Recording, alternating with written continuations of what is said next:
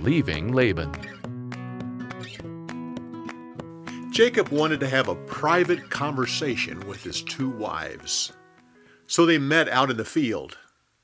He said to them, "I worked hard for your father, even though he changed our deal 10 times. The Lord has protected me, and every time Laban changed our agreement, God changed how the lambs were born.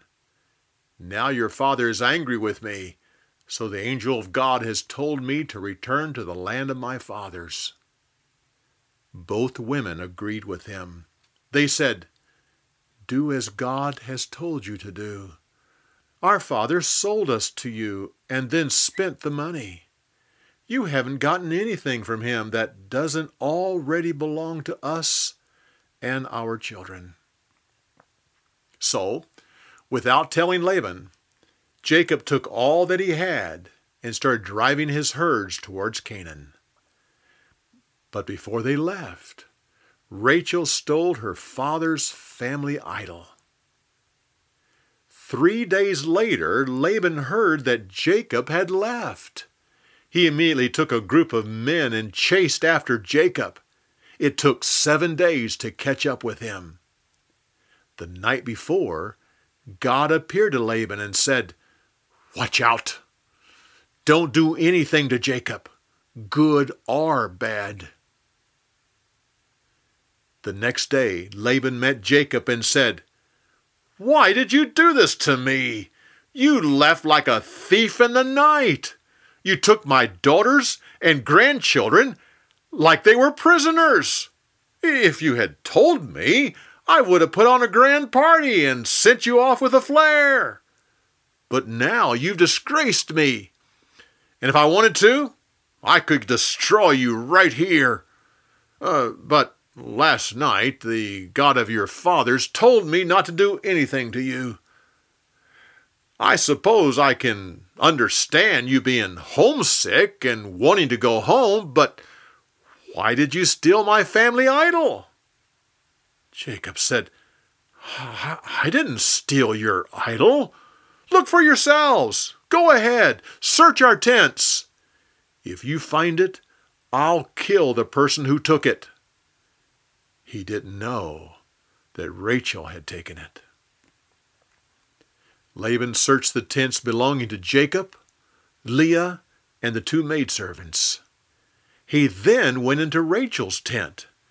She was sitting on her camel seat where she had put the idol. She said, "Father, please forgive me for not standing. I'm having my monthly period." Laban looked throughout her tent and didn't find his idol. At this point, Jacob became angry. He said, "You chased me here like I was a criminal. You've searched everything I have. Have you found anything that belongs to you? Bring it out and put it in front of your men." "No, you haven't found anything. I worked for you for 20 years. I endured the extreme heat of the day and the frost at night. I worked without much sleep so you could prosper. I endured these hardships, and you still mistreated me through it all. Then you made me bear all the losses of anything that went wrong. I had to pay you if someone stole a sheep. If an animal killed a lamb, suddenly it was my lamb. You changed our agreement 10 times. I would be standing here penniless if God hadn't made things right. Now he has once again protected me from you." Laban says, "Everything you have belongs to me. Those are my daughters. Those are my grandsons. Those are my flocks." "Oh, but what can we do now? Let's make a firm agreement that can't be changed. Everyone here will be a witness to it." So all the men took stones and piled them in a mound. Jacob and Laban agreed that neither man would ever go to the other side of the mound.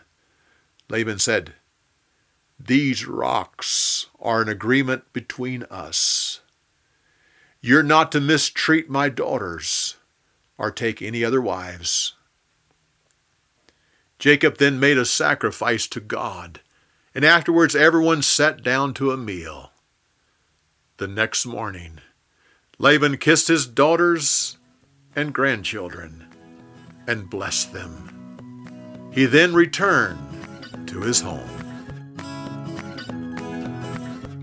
For more, go to BibleTelling.org.